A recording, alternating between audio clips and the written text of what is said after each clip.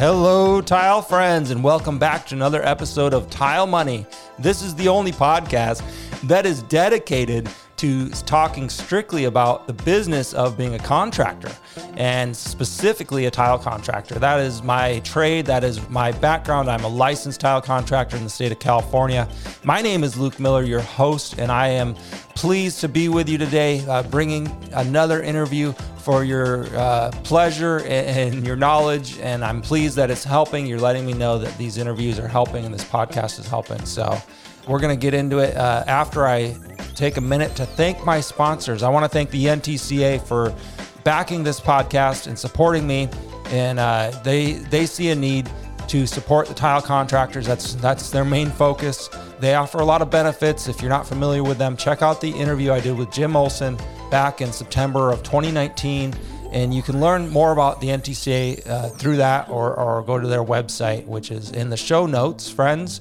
All right, I also want to thank Laticrete International. Laticrete has been supporting me from day one. They're a huge believer in the Tile Money podcast because they're on social media. They see the impact it's having, and they understand the great need that small businesses have to be supported and to help increase awareness and knowledge. So thank you, Laticrete, for supporting us. So we've got another great interview we're going to get to here with Brian Sebring. Brian is out of the Chicago area, and he's got a great business. I stumbled across his website. We really focus on that. We talk a lot about his website, about his complete transparency, thought process, and why it works and how it works, and why he shows his prices right on his website for remodeling a bathroom, remodeling different things. He's a remodel contractor. He uses subs, so we talk about that relationship and how if those of you out there who are looking for contractors, we discuss how you can kind of,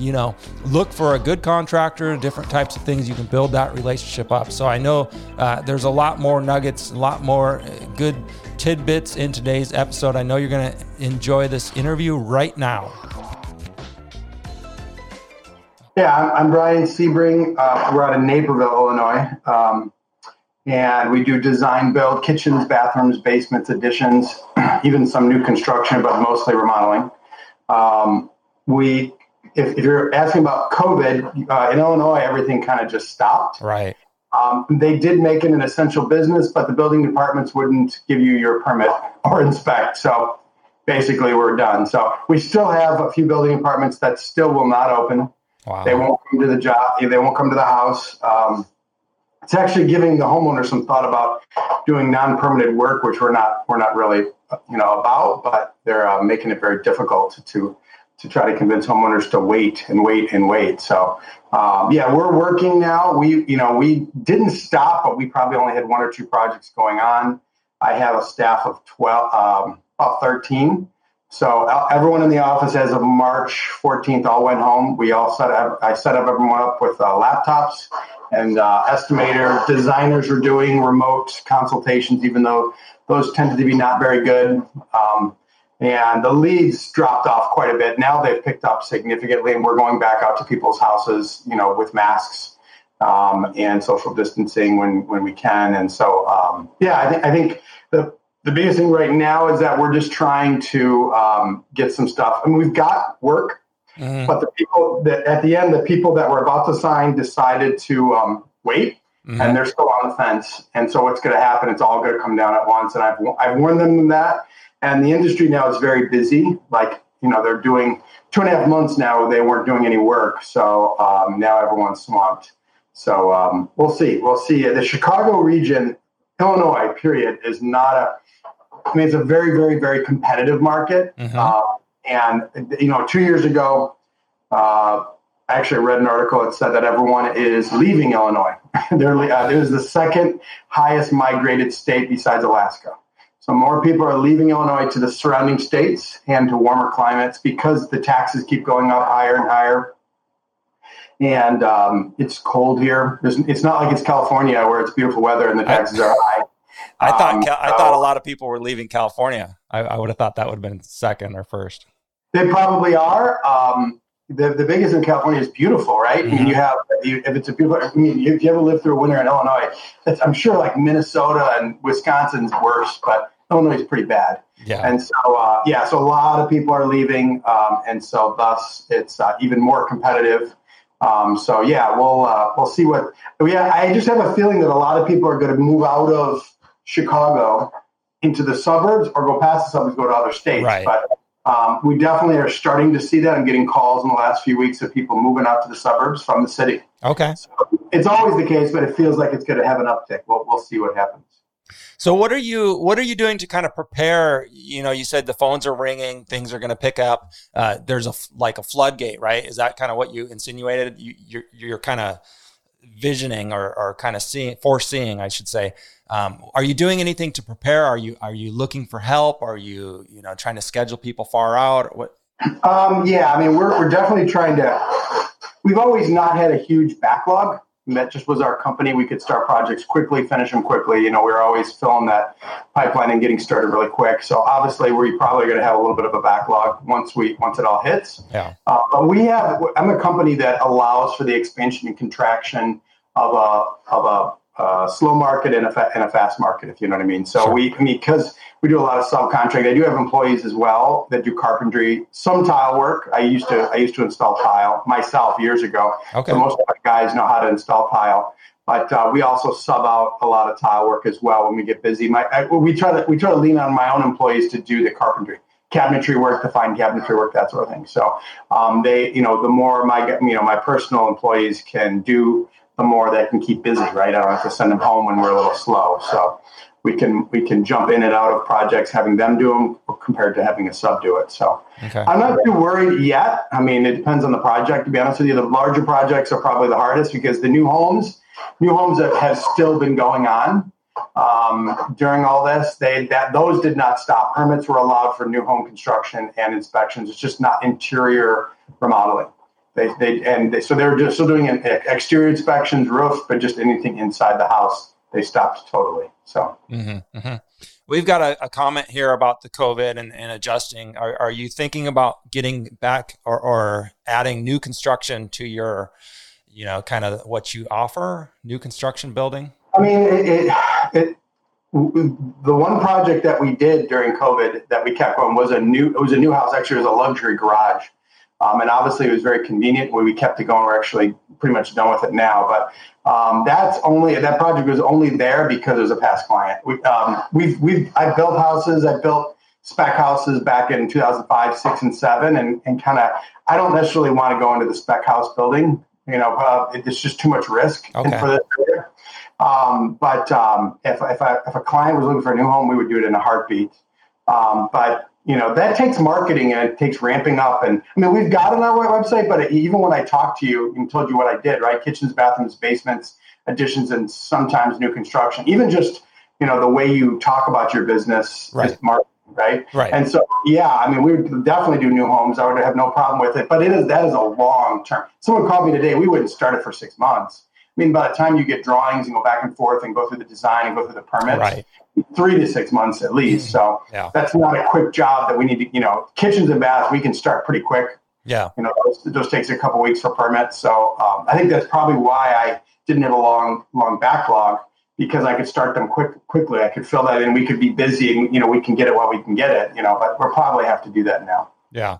No, I like that. I'm actually happy to hear you're staying focused on your niche, on your specialty. You're not really veering off, yet anyways. Right. And you're really staying the course. I think that's going to prove, I wish you the best. I believe in that model myself. Yeah. Everyone's always heard the riches are in the niches, right? And so the more you can niche down, I think the more money you can charge. Personally, but at least with what I do, right? When someone calls me to do just tile work, we don't just do tile work. I refer them to tile installers. I'll refer them not to our subs because they don't want to work directly with a client. They want to work directly with builders. Yeah. But the local tile shops, they have lists of subs. I refer them to people that I've dealt with and that sort of thing. But as far as what we're concerned is we always tell people we are a design build. If you don't have design as part of it, it's probably not a good fit. If you don't have the organization of 10 or more subs, probably not a good fit. So occasionally I'll get past clients that'll ask for we want to refinish our floor. And I'll say, well, you could probably find someone cheaper than us. And they're like, we just want you to do it. Mm-hmm. Right? We trust you. we're fine paying a little bit more to have you do it. I'm like, okay, that's fine. But most people just calling us out of the website and stuff don't understand that, don't understand the pains that go along with hiring a bad contractor. So they, we often we won't even go out to the house. We're just, we're not going to, it just doesn't make sense. We're going to waste our time. You know what I mean? Mm-hmm. Bidding, we don't bid. When people say, can you bid something? It's like, we're a design build, meaning that you're going to give us some money to even start the process. We'll give you an approximate price, right. But we can't give you an exact price until you pick everything else out. So we need some money to design it and go through that process. Almost like an architect, when you build a house or do an addition, you can't really price things until you have drawings. Same thing with what we do. Yeah. Well, good stuff. And I do want to get into your pricing model, kind of your transparency model on your website. That's really one of the things that caught my eye when I was, first checking out your website. I was, researching keywords, researching websites myself. I ran across your site and I really like the way you have your pricing set, and they're nice round numbers. You've got low, mid, and high range, bathrooms and kitchens listed. Let's take a look here. I'm going to share my screen real quick. So here we are. I Googled, bathroom remodel Naperville. And if we scroll down a little, we can see you're right in this Google sweet spot where the Google map, brings you up. You're real close to Naperville. You're one of 3 listed.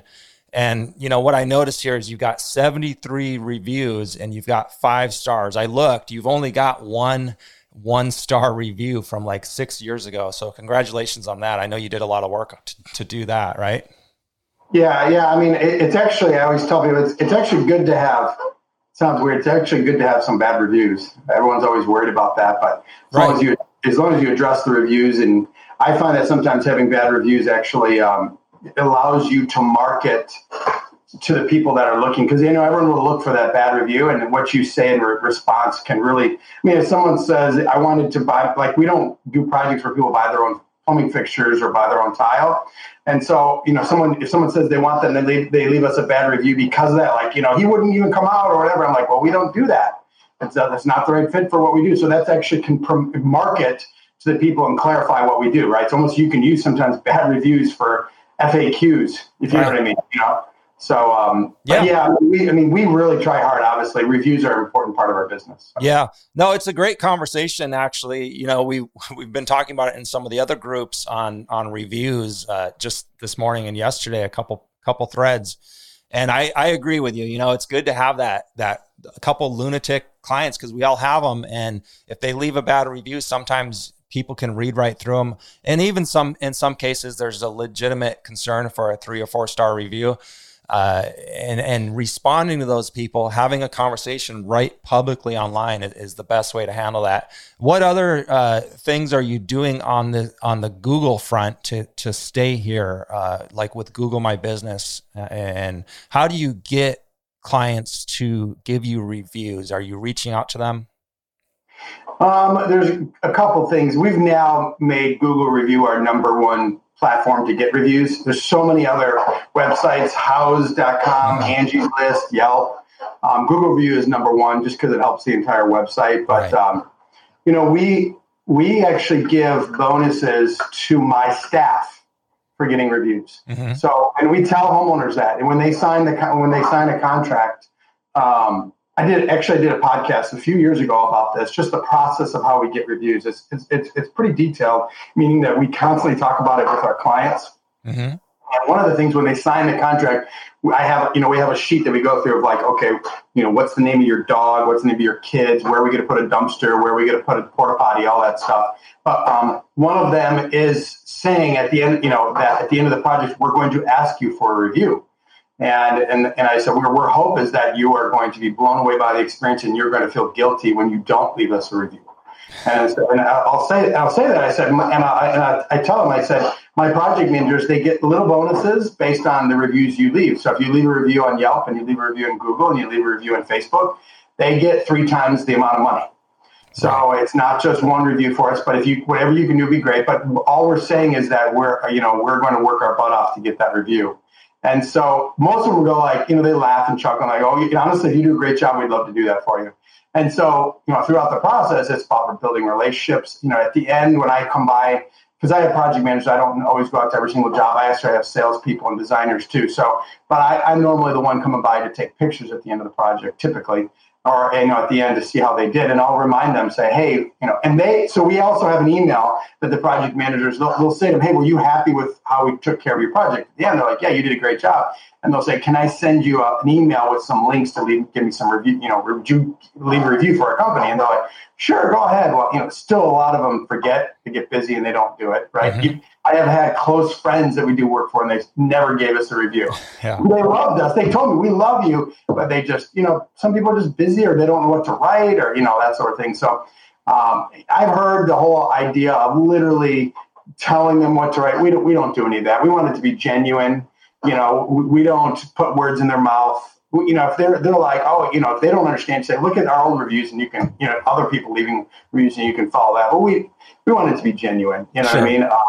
All of this is about authenticity. I love the strategy, complete transparency again, from the start. Hey, we're going to give our guys bonuses if they get it, if you leave a review, and that's cool. And it's obviously working. I mean, your competitors right above you have like 6 and 4 reviews. So, I would say keep up the good work. Let's dive into your website here. And I want to ask you a few questions, on your website right away. It's a beautiful looking website, WordPress website. You've got a chat box. How does this chat box work for you? Is this paying off? I was curious. We definitely have gotten more people. We've gotten more leads from that for sure. So I was struggling with getting people to sign up, fill out their information on our online contact form. And we have had many interpretations of that. We've had really short, like hardly fill out anything. We've had long form. We have multiple forms that, different pages that people can fill out. But I definitely have gotten a lot more leads. So obviously I'm paying to get the people. I'm paying, meaning using all of our, SEO tactics to get them there. But it's actually pretty affordable for that chat. That's a real person. It's not a bot. Oh, really? Yeah, okay. It's a real person. They communicate back and forth with them. They don't, that's not one of my staff people. It's a company that does that. But they have a script with commonly asked questions. And, if they don't know the answer, they'll just say, honestly, I don't know the answer. We'll get back to you. I can have someone give you a call tomorrow, or the next business day. And it's been good. It's definitely increased the leads for sure from that. So yeah, I would recommend it. It slows down your website a little bit. Okay. It has to load every time you go to the page. Right. But it's kind of you're weighing the pros and cons to that. I still have, if you look at the lower right, I still have a form on that page as well. Right. And there's debate. We've talked about maybe removing that. I'm not sure yet. We're just trying to get people to take action. And people can sit on my website a long time. There's a lot of content on there. Right. And we have ebooks that they can sign up for, and then we send them a series of emails. There's a lot of different things that people can do, but we're just trying to get them to reach out to us to at least have a conversation. Yeah, that was one of the other things I wanted to ask you about was your ebooks. What is the thinking behind that, and how has that paid off for you? Obviously, it's content. It's content marketing, right? You're trying to teach your client about the process. You're trying to be, my goal, and I've had people tell me this it's not every person, not everyone does a ton of research, but when you're spending $100,000 on any project, that's a lot of money, right? Sure. So it's usually, this is a long buy. People are sitting on my website today, and then they'll go back next week and maybe talk to their wife or husband and say, we need to do our bathroom. And then they can log on. Let me show you this local guy. There's tons of images, what he does, look at what he does. And you want to do some research, honey, can you go on there? And, it can take months, right? It's a slow process. This is we're not a plumber, right? People need you right then, Right. It's a slow process. So anyway, we know that. So the more content, the more we can educate a client, more likely for them to work with us. Yeah. So that's my goal. Yeah. Yeah. And you actually want, the clients that are spending months and, versus days or weeks, trying to think about, how they're going to spend their money the right way, because they're getting ready to spend a good amount of money. Speaking of money, let's jump over here to your pricing guide. I really liked, like I'm saying here, you've got right up front, remodeling costs, dollars and cents, and then you break it down between your 3 specialties. You break down your process, and And if you go, like, bathroom's going to be the most relevant to my audience. So if we go to the typical hall bath, you've got it, 5x8, very typical across all of our great states here. And so you've got it down to basic, mid, and upper, and it starts at 25. And then of course there's no ceiling on those, but it gives somebody some good ideas. How long have you been advertising prices like this, and what's the thinking on this, and has it paid off? Well, 5 years. We've had them on there for 5 years. We update them yearly because prices never go down, it feels like. Right. And it's funny because this page on my website, I've gotten more calls from contractors around the nation in the last 5 years than they call me up wanting to do this. Okay. And then I'm involved in a national organization called Remodelers Advantage, which is like a mastermind, like a roundtable style organization. And then I get guys in those groups that absolutely hate it. They absolutely hate this idea. And the biggest thing for me is that I get 700 to 800 raw leads a year. Right. And we only go on maybe 125 of those appointments. Right. There's a lot of people, tire kickers, that have no idea, and they call us. Obviously, my website's very strong, so a lot of people get on our website not knowing, and so we use it in our qualifying. Right, when people are on the phone, we'll say, "Do you have, do you have a preliminary idea of cost? Do you have a budget range you're trying to keep the project within?" We try to help people keep you within that budget range if you want us to. And a lot of them are like, "Well, I have no idea what a bathroom costs." I'm like, "Well, let me send you our pricing guide." Or sometimes I'll say, "Let's go. Are you by a computer? Let's go on right now. Let's take a look." And that at least gives you a range. And I tell them it could be more than 35 grand. It can be a lot more depending on if you do something really, really fancy, So really, this is just a good guide. And so a lot of people will get sticker shock from that, and they'll be like, "Oh, I was thinking 10, and I'll say, it doesn't sound like we're the right fit. Right. And they'll say, yeah, maybe not. Or a lot of times what I'll say is, we really wanted to spend 25. Okay. That means they want to do basic. And I say, okay, let's talk about what you want. We try to siphon through it. Your website is a big funnel. That's all that is a funnel to find the 40 projects a year, 80 to 100 grand project average, 40 of those a year, and how we get them to the funnel as quickly as possible. And then in the meantime, help people. Help people along the way, right? People go on our website. I've had people sign up through Facebook, our Facebook ads. They're like, yeah, we'd like to set up an appointment. Okay, well, I'll give you a call tomorrow. We can set up a time to meet. I always like to talk to people still through the process, even though more and more people are not wanting to talk on the phone. They just want us to come out. And so, I'll say, well, I'll call you tomorrow and say, here's a couple good articles for you to find, for you to look at. Literally, half hour later, they'll be like, yeah, we wanted to spend a lot less. We're gonna, we're gonna look elsewhere, or we're not gonna do it. Whatever, we thought it was a lot cheaper. It educates people. That's all I'm trying to do. And unfortunately, I've got two other designers and / salespeople that meet with clients. I don't want to waste their time. Their time is valuable. I don't want them coming back to us and coming back to me and saying, I was there for 5 minutes. They wanted to spend $5 grand on a full kitchen project, or 15 grand, so we're just trying to reduce the amount of runs out, to the houses that we can. So we use this. Actually, we're using Zoom now, which is great about COVID. It's really pushed people. So if someone doesn't necessarily have the budget, or maybe we don't think it's a good lead based on the responses, and they really want to talk to us, we'll set up a Zoom now instead of going out to their house. We do believe strongly that we sell way better and connect with clients in that relationship level by doing it face to face. And so we're still meeting face to face when we can, but if we can't, we can get on a screen with Zoom. But face to face, in person, we're going to be more likely to sell a project, and because they'll connect with us. It's if a homeowner has 3 Zoom calls for a kitchen, right? What are they doing? They're mostly looking at numbers, right? Give me the numbers. What does it cost? And they're going to narrow things down based on price, not by relationship. So we still try to meet with people in person. Sure. Yeah. No. In person is very critical. Will probably always be necessary at some point in the relationship. But I love what you said about. Did you say you get close to 900 leads a year? 7 to 800 a year. 7 to 800, and you're going on about 100 and 150. Did you say? 100 and a quarter. Yeah. 100 and a quarter. So what is that? About 15% you're actually going out to see? Yeah, maybe a little bit. It's maybe a little higher than that, but yeah, about 15 to 20%.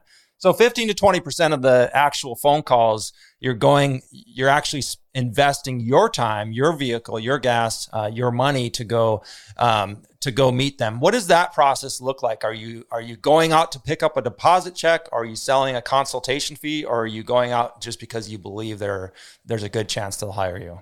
All of the above. Okay. What you just said basically is, we have a 3-step process. We do a preliminary. So we come out, no charge. We do the first appointment for no charge, but they're qualified. And, we want to make sure that it's worth going out to their house, obviously. But, they'll meet, kind of review, walk through the space.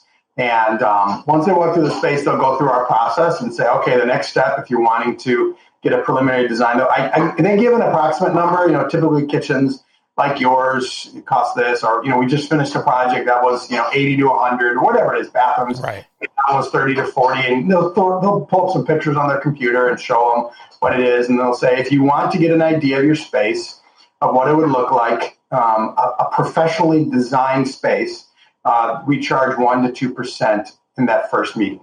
So if it's a $100,000 project, $1,000, sometimes only $500. It's a loss leader for us. It's not like we actually still lose money on that, but we get some money out of their pocketbook just to make sure that they're serious, that we're not spending a lot of time. Now, lately, because of COVID, we've been doing those. If it's a good lead, we've been doing those first step for no cost, just trying to get back. And we can choose to do that, right? We can say right now we're running a sale and we're not going to charge you. But so what that gives them is that we do we use Chief Architect software that does really good 3D rendering, and they measure out the space, and then we invite them in our showroom, and then they'll lay out some samples and color ideas, and you're working with a professional designer. I got some amazing designers too, and so they show them design. We give them some of these. We give them good, better, best kitchens.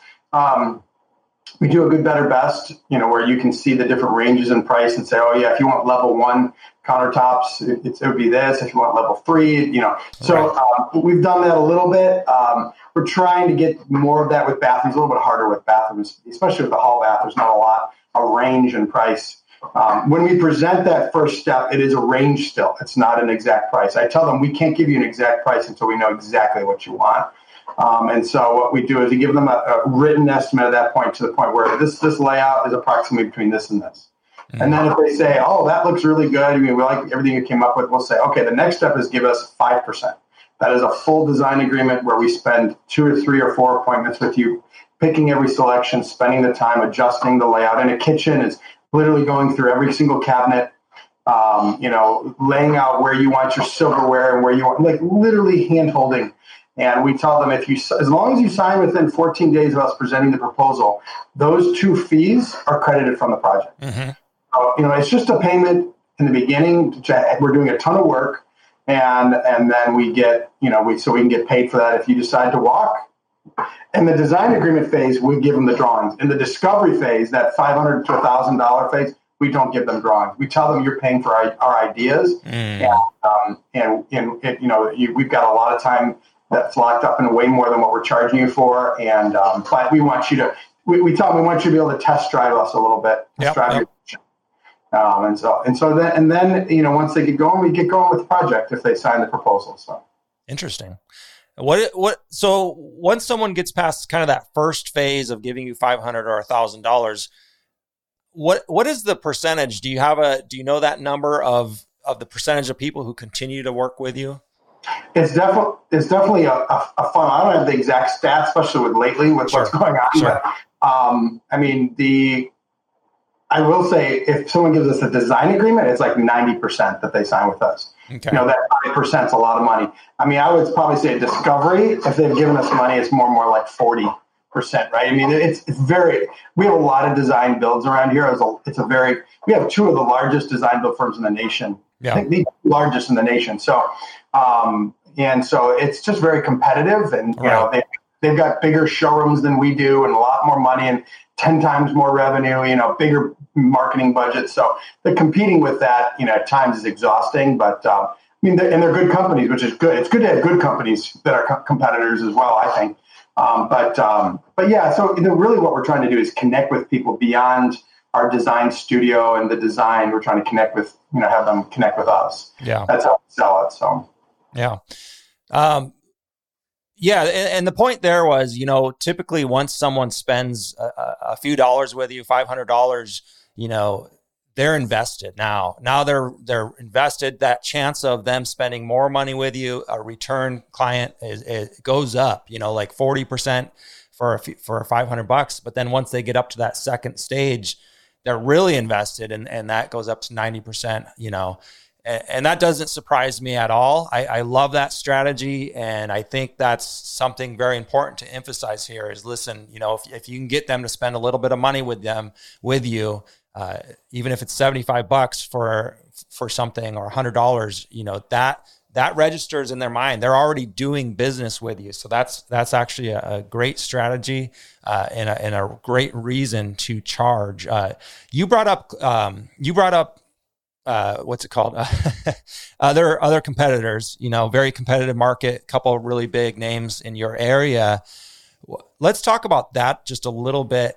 I do want to jump back to the site, but how are you standing out? What do you do differently to provide value to kind of, for your clients so that they choose you rather than the larger name, the larger guy? It's probably the relationship. I mean, it really is. I mean, we, as far as design, obviously we are. Honestly, I've got some really good designers too, but I mean, they would say it's design, yeah.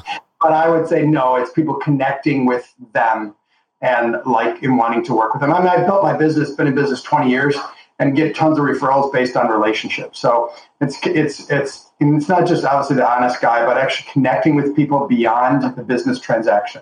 It's them knowing who I am as a person, my core beliefs.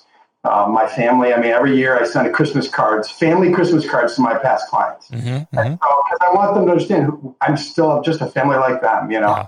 And, I always say to them, I'm friends with a lot of them on Facebook. And so Christmas, good example, Christmas morning, I love seeing all of them using the kitchens, eating breakfast in the kitchen that I remodeled for their Christmas morning breakfast. That stuff's, it's that sort of stuff for us. I think that helps us some more, and the more I give you an example. 8 years ago, I did a kitchen for someone that we became really good friends with. And now my daughter is kind of blowing up in the music scene, and he works for a music company, and he connected us with a manager. And it's funny, those relationships that start out as business is now going to turn into be huge for my daughter in the future. Right. And so it's genuine who I am, right? Yeah. I want to connect with people. And if you're genuine with who you are and you want to connect, people want to connect with you. Yeah, I was checking out your Instagram page, and right there in your icon, the little, the picture that never changes, it's your face. And that's pretty much across the board with most of your marketing, pretty much all your marketing, your face is very present.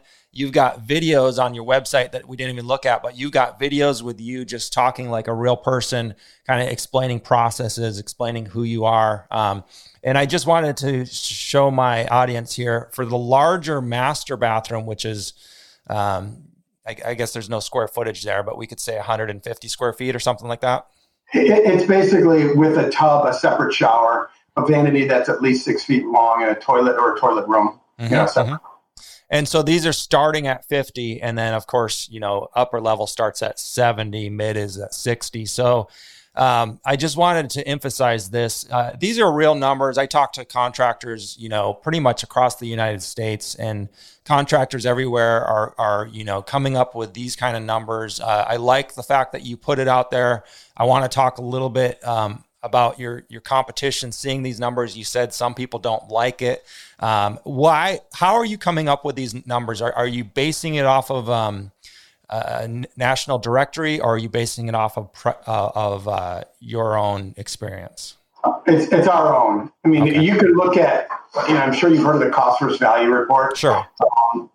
We can use that. I mean, last year we did like 10, last year and earlier this year in January, we did like 10 workshops teaching people about how to hire a contractor and how to budget for a project, how much kitchens cost, the 3 levels of kitchen remodeling, from cosmetic to full gutting and redesigning. And I definitely show them my price cost, my pricing guide, but I also talk to them about cost versus value. I also show them graphs of how prices have changed in the last 5 years. And that graph's always surprising people, because what happens is people go to a workshop like that, and like, yeah, we're going to do it in 2 years. I'm like, well, let me tell you in the last 2 years how the price has gone up. So just if you wait, everything costs more. And so, a $100,000 project, if it goes up 5% a year, that's 105 to 100, 105 next year. I mean, it literally is like that. So. Yeah. But yeah, it's all education. It's all trying to teach people. But that is our projects, the average job. I mean, there's some master baths that are 80, some that are in the 50s. But it's actually very difficult to get it in 40s for us now. It has to not have a freestanding tub or anything. It's got to be a little bit on the smaller side. It's funny. A friend of mine remodels in San Francisco, and those numbers are way higher than ours. Yeah. And then you go to Texas, and they're way less. You know what I mean? So. Sure. We're probably the middle of the road, I think, in the country. I think maybe upper middle, but yeah. So as far as the competition, their price is going to be the same, right? I mean, in the end, I think us. I mean, I've had many people say they really like us having something like that online, and they tend to trust us more. But yeah, I mean, the big companies, a lot of us, they may charge a little bit more than us. But a lot of them are very similar in pricing, and it really depends on what they pick. You know what I mean? So, aren't you afraid of local competition seeing your prices and then undercutting you? What is your thought process there? Local competition, meaning smaller company. When you say local, what do you mean? About just any company that's in our area, that's our competition? Yeah. No, I'm not actually, because if someone's going to do that long enough, they'll be out of business. You know what I mean? I mean, that's what it comes down to, is that I'm confident in what we charge. So I know the numbers very well. I've learned, because I joined Remodelers Advantage, they've been very helpful to understand what my numbers are. And, our goal at the end of the day is make a 10% net profit. After all those numbers, our goal is that, and that's a goal. We don't always hit that. On every project, we watch our numbers very tightly. And if we see that we're underpricing certain things or overpricing certain things, we will adjust them. Yeah. It's estimating science, right? It's making sure we're estimating correctly. So I know the numbers confidently, and we know our numbers. The smaller guys, the guys that are at the bottom of their pickup truck or their house, we don't even compete with them. It's a different experience. It's a different. I always say this. It's kind of like going to a really nice steak place and ordering a cheeseburger. Right, like a $20 cheeseburger steak place. You can go to McDonald's, right, and get it for $2, or you can go to what we believe is us, with the service and the ambiance and the quality. All that is that people spend that money for a reason, because they want all that, and so it's just a different format. I think there's a place for everyone. You know what I mean? There's a place for everyone in the market. Not everyone wants that white glove experience, but there's a lot of people in our area where both people are working. A lot of we're dealing with doctors and lawyers and dentists where they're both slammed. They just want someone to do it right. And they want to trust someone and not worry about having to lose a bunch of money hiring the wrong person. So yeah, they want one name on the check, not. Yes, exactly. Yeah. What would you say to someone who's working their way up? They kind of want to take it to the next level, do something like this, do something more, white glove. Like you mentioned, what would you say to them, how to get started kind of leveling up their business? So if you're talking about a company like mine compared to like a tile company, is that what you're asking me? Well, a lot of my audience do kind of bathroom remodels, and, they're looking to kind of expand and kind of level up and get to the point where they can get out of the field, out of the trucks, and in the office. Obviously, you need to find good people that you can hand things off to. But I would say that for me, the number one thing that I've seen in this industry that's made this industry very disjointed is there's a lot of craftsmen that become business owners. They don't take up a craft of owning a business the same way they do installing tile, right? They're probably amazing tile people. I mean, the clients that they've had, maybe when they worked for another contractor before they open up their own business, they're like, you're an amazing tile installer. And, they just have people gushing over them. And so when they open up their business, they immediately go to tile installing rather than saying, I need to learn how to run a business. I need to learn to make sure that I'm charging enough money and be confident in whatever that is. And so if you want to take your business to the next level, 100% you need to understand the numbers. You need to understand what you really need to charge. And then also the number one way to take your business from one spot to the next spot is literally creating a I typically do an org chart and a budget, right? Literally saying, okay, if I want to be let's say you're $1 million company in revenue, and I want to be a $5 million company. You lay out the people I'm going to need, the cost of each person, the overhead required, and say, okay, in that $5 million company, we're probably going to have to have a bigger showroom, or maybe not. We're going to have to have multiple, salespeople. So you literally lay out what that looks like and map it out that way and say, okay, how much of a marketing budget I'm going to need?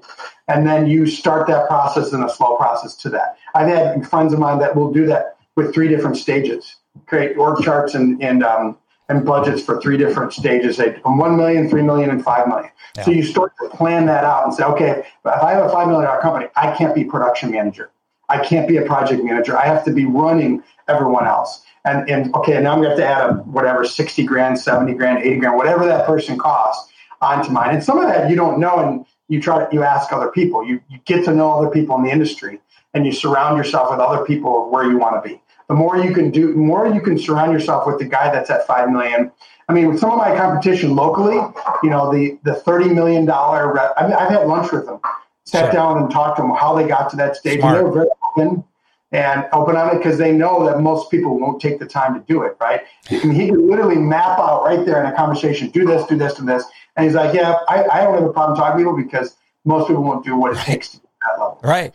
And so yeah, I mean, there was, in the last few years, I've gone and traveled. Whenever I go travel, I will call a local contractor and ask them if I can come by and meet them. Wow. I mean, a lot of it's through Remolage Advantage. We have that connection, right? You're an RA. Sure. They call RA Remolage Advantage, and I'll go, can I just come by and spend an hour with you and pick your brain and tell me about your market and what your challenges are, and I'll try to help you and you try to help me. So, I mean, again, in a few years, probably had 15 of those. Yeah. I mean, I go to Florida every year at Christmas time. I visit a friend of mine that has a business in Naples. We've become good friends. And, wherever I go, I try to find someone, because then I can learn what they're doing and go, okay, I like that, or I don't like that, right? When I was building out our design studio, I went to a friend of mine, and there's things I did not like about his design studio that at least said, okay, I don't want that. I want this. I want this feeling and this experience when people walk into our place that he did not have. And so the more you can surround yourself with people that are there, the more you can learn. And I think the problem with this industry is that everyone feels like they're doing it on their own. Right. Like, I can't talk to anybody. And maybe locally you can't, right? We're all little competitors. I get that. A lot of people you just said you could, though. You sat down with the biggest, contractors. Right. I did. I think he had respect for me, and I had respect for him. And I just said, I was very vulnerable. I said, I really would love to learn. I know I can learn a lot from you, and you're in a position. And he's confident in his business, right? Hey, you had nothing to lose. Yeah. Yeah. And so, but even on a smaller level, if 2 smaller guys are that way, but go outside your market. If you go, like we live in Illinois, if you go on a summer vacation to Michigan, call up a local guy up there and just say, I'm a contractor like you. If you want to grab lunch, I'll buy you lunch. Yeah. You look like you have a company that's really cool. I saw your website. I'd love to pick your brain and develop a relationship. I mean, they may say no, go call the next guy. Yeah. You know what I mean? I mean, that's all it takes. So I have definitely seen a trend going towards that with Facebook groups and communications. I mean, I have regular conversations where I'm in a Facebook group for remodeler community, it's called. And the constantly we're connecting and talking, and, you did this, how do you did that? And I'm always willing to give back, because I'm always willing to learn from other people as well. So, yeah. I love so much about all that, and that's one of my favorite things about the NTCA, the National Tile Contractors Association, which is relevant to my audience. I can go to their board meetings 3 times a year, throughout the country, and sit in rooms with average guys like me who are doing 200-300 a year, all the way up to the owners of the largest tile contractors in the United States. And they're an open book. Just like you said, they're not, that's one of the beauty about, the nationwide thing, right? Is that you're not local competition. So of course you're an open book, but I especially love that story of you called up the biggest guy you could find in your area, and you said, hey, I just really would love to learn from you. And he said, yeah, I'll tell you anything you want to know. He's a great guy. He really was a great guy. You know what I mean? It's like, so yeah, I mean, when you want to connect with really good people. Yeah. No. So I'm very cautious about who I call. I'm not just calling anybody, but right. But yeah, you can connect with really good business people just to learn. I think I've learned that most people that are successful rarely have people want to put in the work to get to their success. So they tend to want to help those people. Yeah. My experience of this. Well, let's jump. We got a few more minutes here. Let's talk about your relationship with tile contractors. Someone asked, you're a GC, you're subbing out work. Someone even asked, why are you on this podcast here? And, the point of this podcast is to connect people and learn and educate. And so you're hiring tile contractors. What are you looking for in that relationship? What are you willing to spend more on when you're looking for tile contractors? I mean, any sub relationship, there's a combination, just like when a client calls me, right? Value of what I'm getting for, the result, right? Good example, a few years ago, this is maybe 5 years ago, we had a guy that was really cheap. Great tile, amazing tile, dirt cheap. And we were getting to the point where let's pay him more. Yeah. Right? Because we want him to get to our jobs. He's so cheap that if we pay him a little more, and we'll pay you more than anybody else, but you have to make us a priority. He was a good craftsman and not a good business person. And so my thing is that it's just a balance. There, we have multiple tile. Normally we have one guy we use for things, right? We have one plumber, one electrician, but tile, because they get busy, they can't get to a job. We probably have 3 or 4 that we call at different times. And my own guys will do tile as well, because I used to do it. Mm-hmm. I love tile and installing tile, actually. I haven't done it in years, but that was the one thing I enjoyed. But there's a guy that in market that's the most expensive. Mm-hmm. Great at what he does, and we will use him occasionally, but we know that we may lose some money. When we only have a certain amount of budget, right? Right. And when we estimate a tile job, if we're going to lose some money, we're going to have to get it somewhere else, right? Mm. We're going to have to hire this other drywall guy that maybe is more cheaper, that we're going to have to make sure he does a good job, or it's literally that's the way it is, right? Right. And so, with tile people, it's all about the quality of what they're doing, and if they're going to show up when they're supposed to show up, right? Get there when we need you to get there. And so what our belief is that we get a little bit of a value. It's a little cheaper for us. We make some money on it, and you don't have to market yourself. You show up to the job, send us a bill. I don't think we've ever had a tile guy bid a job. We know what they charge, right? Okay. We know it's a typical charge. So literally go to the job, get it done. Maybe you'll meet with a homeowner for 5 minutes with us. We'll be the liaison. You're a craftsman, just do the job good, correctly. And then you can go home and you can send us a bill. Yeah. So even when we get a warranty call on tile, the reason why the tile guys like working with it, because we want to be a good contractor for tile guys as well. Right. There's a warranty call, there's grout missing, something happened. A lot of times we will go back and fix that, because we want them to, if they're spending 3 hours driving to a place, fixing a little bit of grout, going back to the bits, they're losing money, right? Mm-hmm. And so if that keeps up and keeps happening, obviously we're going to have to talk with them. But we normally deal with warranty calls first. We normally try to fix it without sending our subs, all of our subs, unless we have to.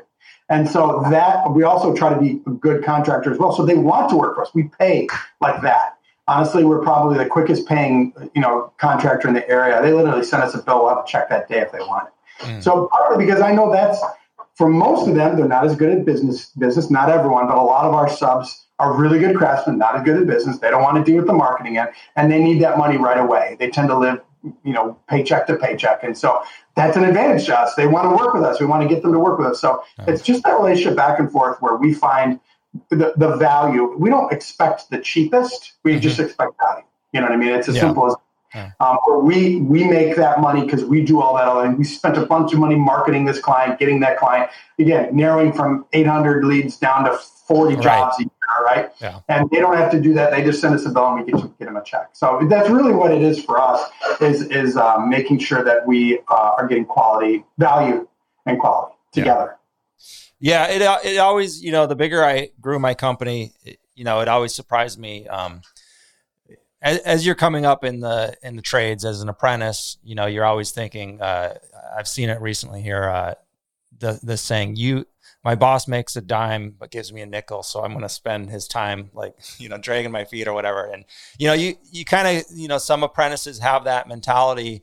Unfortunately, most of us did. Like we looked at your prices, 40, 50,000, large numbers. But what we didn't look at was your expense report and your overhead. and your advertising budget and your marketing budget. And I thought it was interesting, to be learning all these things as I was growing my business.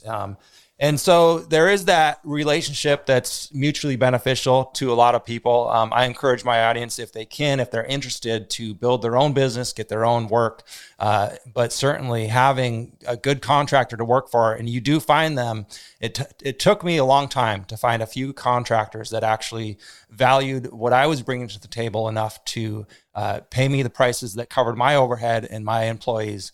But it can be done. And I think the best model for a subcontractor is to have a little bit of both. But some people do 100% subcontractor work. And so it's relevant to have these conversations to kind of unbox, what value you're looking for, and how they can kind of, bring that value. So I appreciate your transparency. And I do want to say, talking to Brian, I was curious who built his website. I looked into his website. It's a WordPress website. It ranks well. Brian, tell us about that. He said he's basically built it himself in-house to kind of save costs and to really control that. Did you have some, what was the reasoning there? Been in business 20 years. I mean, my first website, whatever, 19 years ago or whatever, was horrible. I actually, there's a website you can go back and look at old websites. I don't know if you knew that or not. No. It's called the Wayback Machine. If you type in Wayback Machine. So I looked at my website from like 20 years ago. It's so horrible. But someone built it for me. It was back in 1999 or 2000 or whatever. But about 5 years ago, I worked with a marketing company. They built out a website. I spent a lot of money on it. I wanted a very visual, I wanted a really cool business card, right? That's basically a brochure website. Right. And with some education on it. And they spent a lot of time building it out. I did all the language on it. I told them what I wanted. Then I started realizing I'm kind of telling them what I wanted, and they were just doing what I want. They built it custom. Mm-hmm. $15,000. The cost was a lot of money. And when I got done, I'm like, all my SEO was tanking. Like I was not getting any calls. I'm like, what's going on? He's like, that's now you spend another $4,000 a month in Google ads. I'm like, what? I don't have that much money. Yeah. And honestly, I got pissed off. I finally got pissed off enough to the point where my wife can tell you the story. I went home. I told her, I am going to learn this on my own. I'm sick of living under. I kept going from, digital marketing agent to digital marketing. They all screwed me. There was no value to what they did. They did not put their heart into my website. They would charge me a ton of money. Digital marketing people are expensive. There are some good ones out there, but I find for small business, it's really hard to find a value. I get people that call me up that are contractors all the time. They're like, hey, can you refer me to someone? I'm like, no, that's why I did it, right? I still have not found someone that is going to be a good value for what you get. I'm not asking for free, just like a good file person. I want a good value, and I still have not found that. Everyone's $3,000 a month for maybe a blog article a week and maybe some build out of citations and basic stuff that does not take that much money in a normal application. But they're all charging over $100 an hour for their labor, and So for me, I finally said I'm going to learn this, and then again, my wife can tell you every evening and every weekend I was on my computer learning it and understanding it and understanding what local SEO is different than national SEO and how to do keyword research and how to build local pages, everything. Mm-hmm. And so once I did that, I hired my first marketing coordinator, and he didn't have any WordPress knowledge, but he had some back-end knowledge of other website platforms. And so he learned WordPress, and we decided to get off that. Paid $15,000. Like a year or two later, I got off it. Partly because I couldn't do anything with it. I could not add to it. I had to have them do everything. And so my number one suggestion to any small business, just use WordPress. Mm-hmm. Not even Wix. WordPress is the number one website. Mm-hmm. More people use WordPress than any other website. There's so many free plugins, that you can do. Or cheap plugins to add. I think it was $65 for that theme. Mm-hmm. It's called the Avada theme. A lot of people use it. And it was $65. I built it on that platform. There's a lot of labor involved in it, right? You have to build what you want. But, we laid it all out. My market coordinator was very, very smart, and we went back and forth, and we built it all out. And then we started building out a bunch of blog articles and blog content. Now I get millions of people going to my website. Wow. I mean, you asked me about reviews. If you look at those reviews, there's a bunch of reviews on my Google review of people that have called me or emailed me and said, hey, I found a picture on your website. Can you tell me what tile that is? I go and I spend some time doing that. I send them back and say, hey, I researched it, found it, here you go. Mm-hmm. They say, thank you. I can't believe you helped me. I really appreciate it. I'll say, hey, can you leave us a Google review to help my local clients? And I tell them, be honest. Don't tell them I just helped you. You're not a client of mine, And I've gotten 30 reviews from that alone. Wow. And so, so it's trying to harness what I've accomplished with my website and try to help our local clients, build local SEO as well. So anyway, I spent a lot of time learning it. If you want to learn digital marketing, it's all on the internet. Yeah. Between YouTube, I mean, and most of it is free too. You can learn it all if you explore. So. And how much time a week? Excuse me. How much time a week are you spending now? Well, right now I'm training my new digital marketing person. So I'm still doing. We have people in the Philippines. We have some W9 workers in the Philippines that are full time working on blog articles right now. And so what I do, I think I told you before, I do keyword research. We use Asana, which is like a to-do list task. And so I set up articles, then they write and they get the images, all that stuff for it. And so I've created a process for that. So my goal this year is to pump out one article per working day. Mm-hmm. So, whatever, 200 and some working days in a year. By the end of the year, I'm trying to get a lot of content out there. And then next year, I think we're going to rewrite a bunch of content, like optimize it and stuff. So just to get more traffic, because I do have ads on my website, on my blog. And so I'm making money off of my website. So basically, I'm to the point now where I'm making enough money where it pays for my local marketing budget. Oh, really? So, I've gotten to the point now where all that work is kind of paying off. And so our marketing budget, not including my marketing coordinator, but the actual Facebook and, we're not doing answer lists anymore, but stuff like that, Yelp, or if we're doing any type of paid, in paying for them too, the people that are writing the blogs, it's offsetting that cost. Yeah. So how much do I work on that, on the marketing aspect? Probably 10 hours a week right now. Yeah. I like to get it down to zero and hand everything off. Yeah. That'd be a good goal. I mean, I have a love for it. I like the digital authority type website where we can make money off it. So I do have some goals for that. But I mean, all of this is just understanding what works. And this is something, like, if I heard you right, this is something that's been like 15 years in the making to get your website to the point where it is today. And I would say 5 years. Oh, 5 years. 2015 is when they built out that website for $15,000. Oh, okay. From that point on, I took it over. So it's been about 5 years, and I don't have I've got to still run my business. Right. So I don't have time to spend, but a lot of evenings I'll be looking and learning because I enjoy that. Honestly, YouTube with, Amazon Stick, a lot of times I put on my TV and instead of watching, Game of Thrones or whatever, I'm watching YouTube videos on how to learn how to do this better because it's always, it's evolving and changing. Right. Yeah. And, full transparency here. And the reason I'm having this conversation with you is I always tell people, I have a website agency because that was one of the things I saw Tile Guys was lacking is none of the Tile Guys had websites and I say, hey, they're easy to do. I've made them before.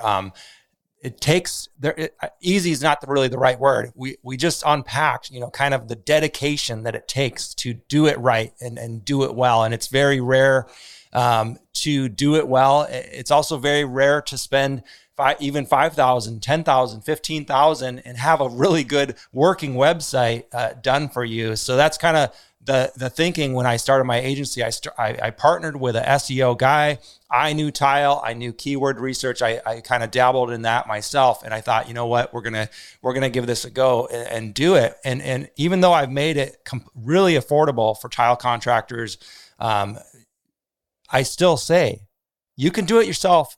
If you have more time than money, by all means, do that. Or your business is to the point where you're sitting in the office 40 hours a week, by all means, dedicate time to your own marketing, your own sales, your own ads, because that's where you're really going to be the reach. But if you're still, sticking your trawl in the bucket 5-6 days a week, you just don't have the time to do it. So don't do it half-heartedly, figure out, how you can do it. And so, there is balance. One thing I want to say is that sticking your child in the bucket is a good example. You asked about how to move to the next level, getting out of the field. Right. That's probably the hardest thing for tile guys or just craftsmen. It's letting go of not being perfect, meaning hiring someone else that does a great job. Right. By not looking over their shoulder going, you didn't do this little detail, you didn't do this little detail. You can certainly tell them how to do it better next time, but I don't sit there and critique my staff every single second of the day. I allow them to be, they're smart people. I hire them. If they're not doing a good job, I'll certainly talk to them. But sure. That's the hardest thing that I found for craftsmen is to leave the field and go, I could have done that better, right? I could have done that. They look at a tile job and go, oh my gosh, look at the gap there and this. And the homeowner loves it. The homeowner's like, it's amazing, but they're like picking apart every little detail. I have that disease. I call it a disease for a long time, right, where I would look through other people's work and my guys, and I would pick it apart, and I just don't do it anymore because if the homeowner's happy, that's all that matters. Right. You know what I mean? So yeah, that's the hardest thing is to let go and say, I'm going to hire a couple people to do tile, and I'm going to build my business and do it that way. And a lot of people struggle with that. For sure. No, perfection is the enemy of great. And we can never be perfect, but we can be great. And tile guys are diseased. Most of us are perfectionists. I myself don't really consider a perfectionist. A lot of tile guys, they won't even install or they hate installing like handmade tiles because of how imperfect, by nature it is, but that's what the customer wants. And I personally love it because it means I can do it right, but I can go fast and make some money. Yeah. So you're an entrepreneur, right? By nature, right? Right. So there's a difference between business owner and craftsman. Yeah. And it's a hard mentality, right? Unfortunately, a lot of craftsmen should probably just be working for a company, making good money and go home every night rather than trying to do it on their own. But a lot of people like that freedom and think they have that freedom. So Yeah, it is a problem in our industry. And I encourage people, hey, that's one of the things I'm attempting to do with this podcast format is highlight companies who are ready and willing to pay a living wage with insurance and benefits, paid vacation and stuff, because we need more companies like that, because I think more people would actually work for someone if there was more larger tile contractor companies like that. So not a lot. There's not a lot though. Yeah. The larger side tile companies, they're all small in my area. They're all disjointed. I mean like one or two employees of their own, just doing it themselves. So it's really common. And I think it's hurt our trade more than it's helped. So, but tile's an art, and it lends itself to, what are you going to do? You got to control your art. And so it's an interesting balance, but, So, well, listen, Brian, I really appreciate it. You've delivered a lot of value. I appreciate your transparent, way of doing business. And a lot of the things you talked about are going to help a lot of people. So, appreciate you. I'll probably be reaching out to you in the future and picking your brain from time to time.